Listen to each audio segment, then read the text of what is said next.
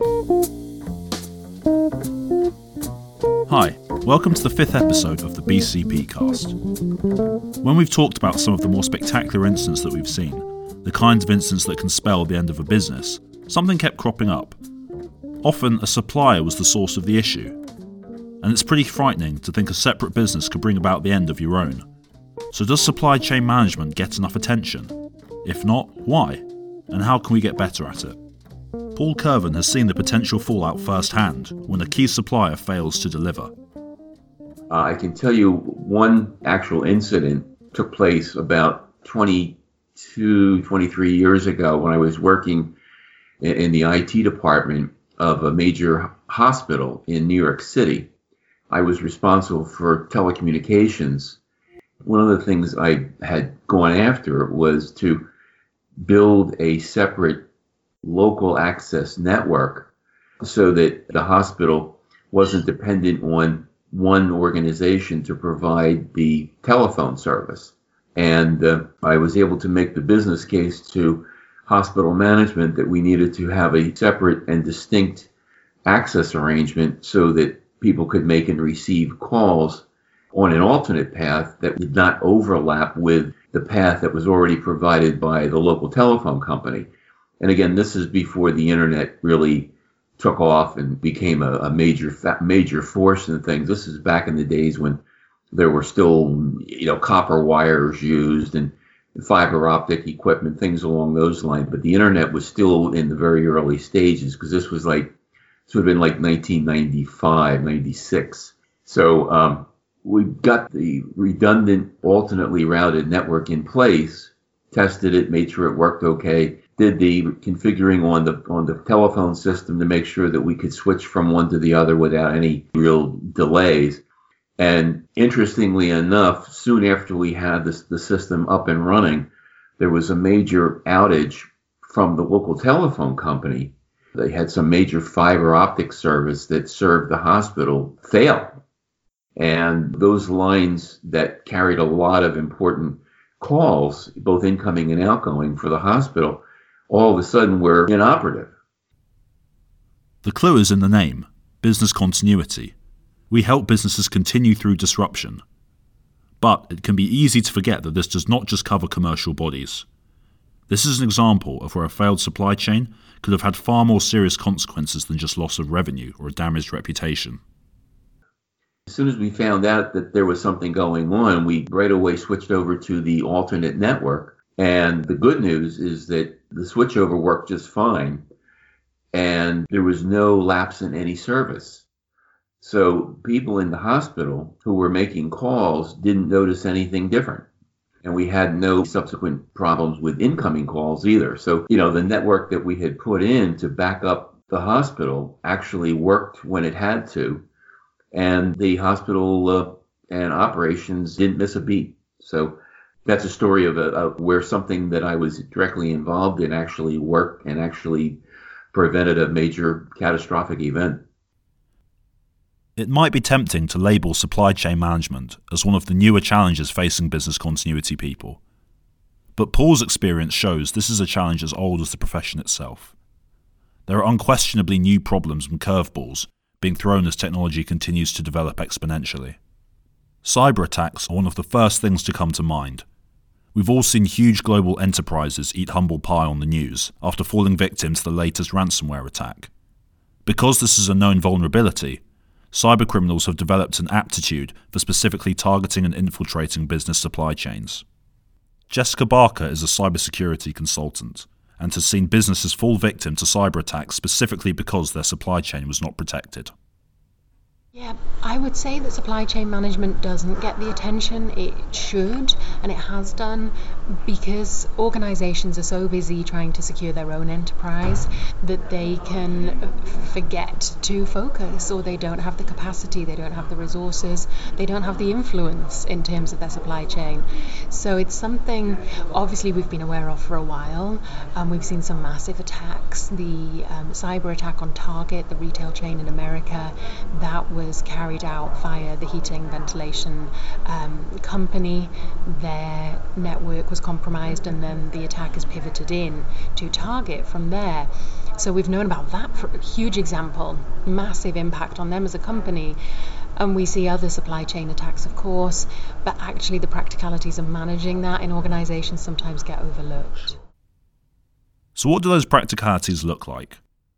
Tonya York thinks it's not as simple as it maybe used to be. One of the great things technology has done is make the world smaller, but that also brings new problems. I think it's getting more attention. I think it's getting more and more complex. The global economy that we have, and despite how anybody might not want to have that, I don't know how we go back from that, but given a global economy, the management of the supply chain is really critical. There's the social corporate responsibility piece of it, which is a whole different story, but not very many companies really make their own product from end to end, right? So you're depending on these suppliers and how you manage them. And I think I was in a couple sessions at BCI World on supply chain, and it was really clear that everybody's having the same challenges and struggles. But from my viewpoint, because I've spent a number of my years in my career focused on IT continuity, IT service continuity, I think from an IT perspective, it's really not been addressed, right? Especially as we're going to cloud providers, data backup providers. You can go get a cloud. The cloud might be in your garage, right? I don't know. So I think we will see an increased focus as we continue in companies to only focus on our core competencies and bringing in other partners to deliver what we're not good at. It seems strange. Businesses are becoming more and more dependent on their suppliers, often on a global scale. You'd think, given the leaps we've made in communications and business practice, that strong supply chain management would be simply another box to tick off. But Thomas Kroll believes this just isn't the case. It's given a bit of attention when you attend conferences and events and you see reports about supply chain resilience. But I don't think there has been a fundamental coming together of procurement departments and business continuity profession, which is one aspect of it, because typically in my experience procurement gets involved at the initiation, the inception of a contract, and there's lots of nuanced risks involved in how the contract is written and agreed upon and the performance metrics. Now, business continuity typically does get embedded within contracts, but most clauses I see are not exhaustive enough to actually protect the relationship should a real incident occur. And there might be conflicts within the contract itself. So typically you'll see force majeure clauses within a contract that will sit relatively early on, talking about these acts of God events, these big events that supposedly nobody could foresee. It seems supply chain management sometimes gets paid lip service. It's all very well planning for a black swan event, but what about the dangers closer to home?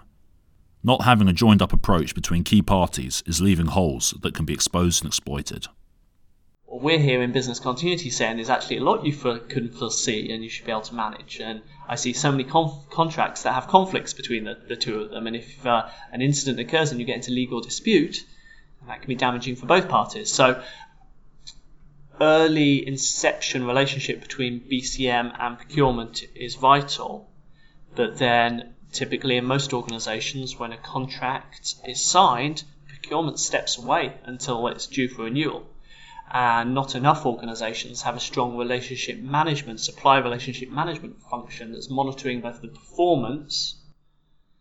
They might be monitoring the financials, but not monitoring the performance and the relationships and the changing risk environment. So again, business continuity as a profession could do better at being engaged with that functioning organisation to make sure that the risks that it's exposed to are what it actually knows about them. I asked everyone whether they could see things getting better. Thomas believes the will is there, but even if it isn't, the world's going to keep changing fast. Eventually, businesses are going to have to give supply chain management serious attention. There's a lot of organisations still trying to get their own house in order. Sometimes it's a little difficult to say how can we go check on these third-party organisations when we know we have our own risks internally. This is going to be an enduring resource, a question mark there and an issue. I think it has to change though.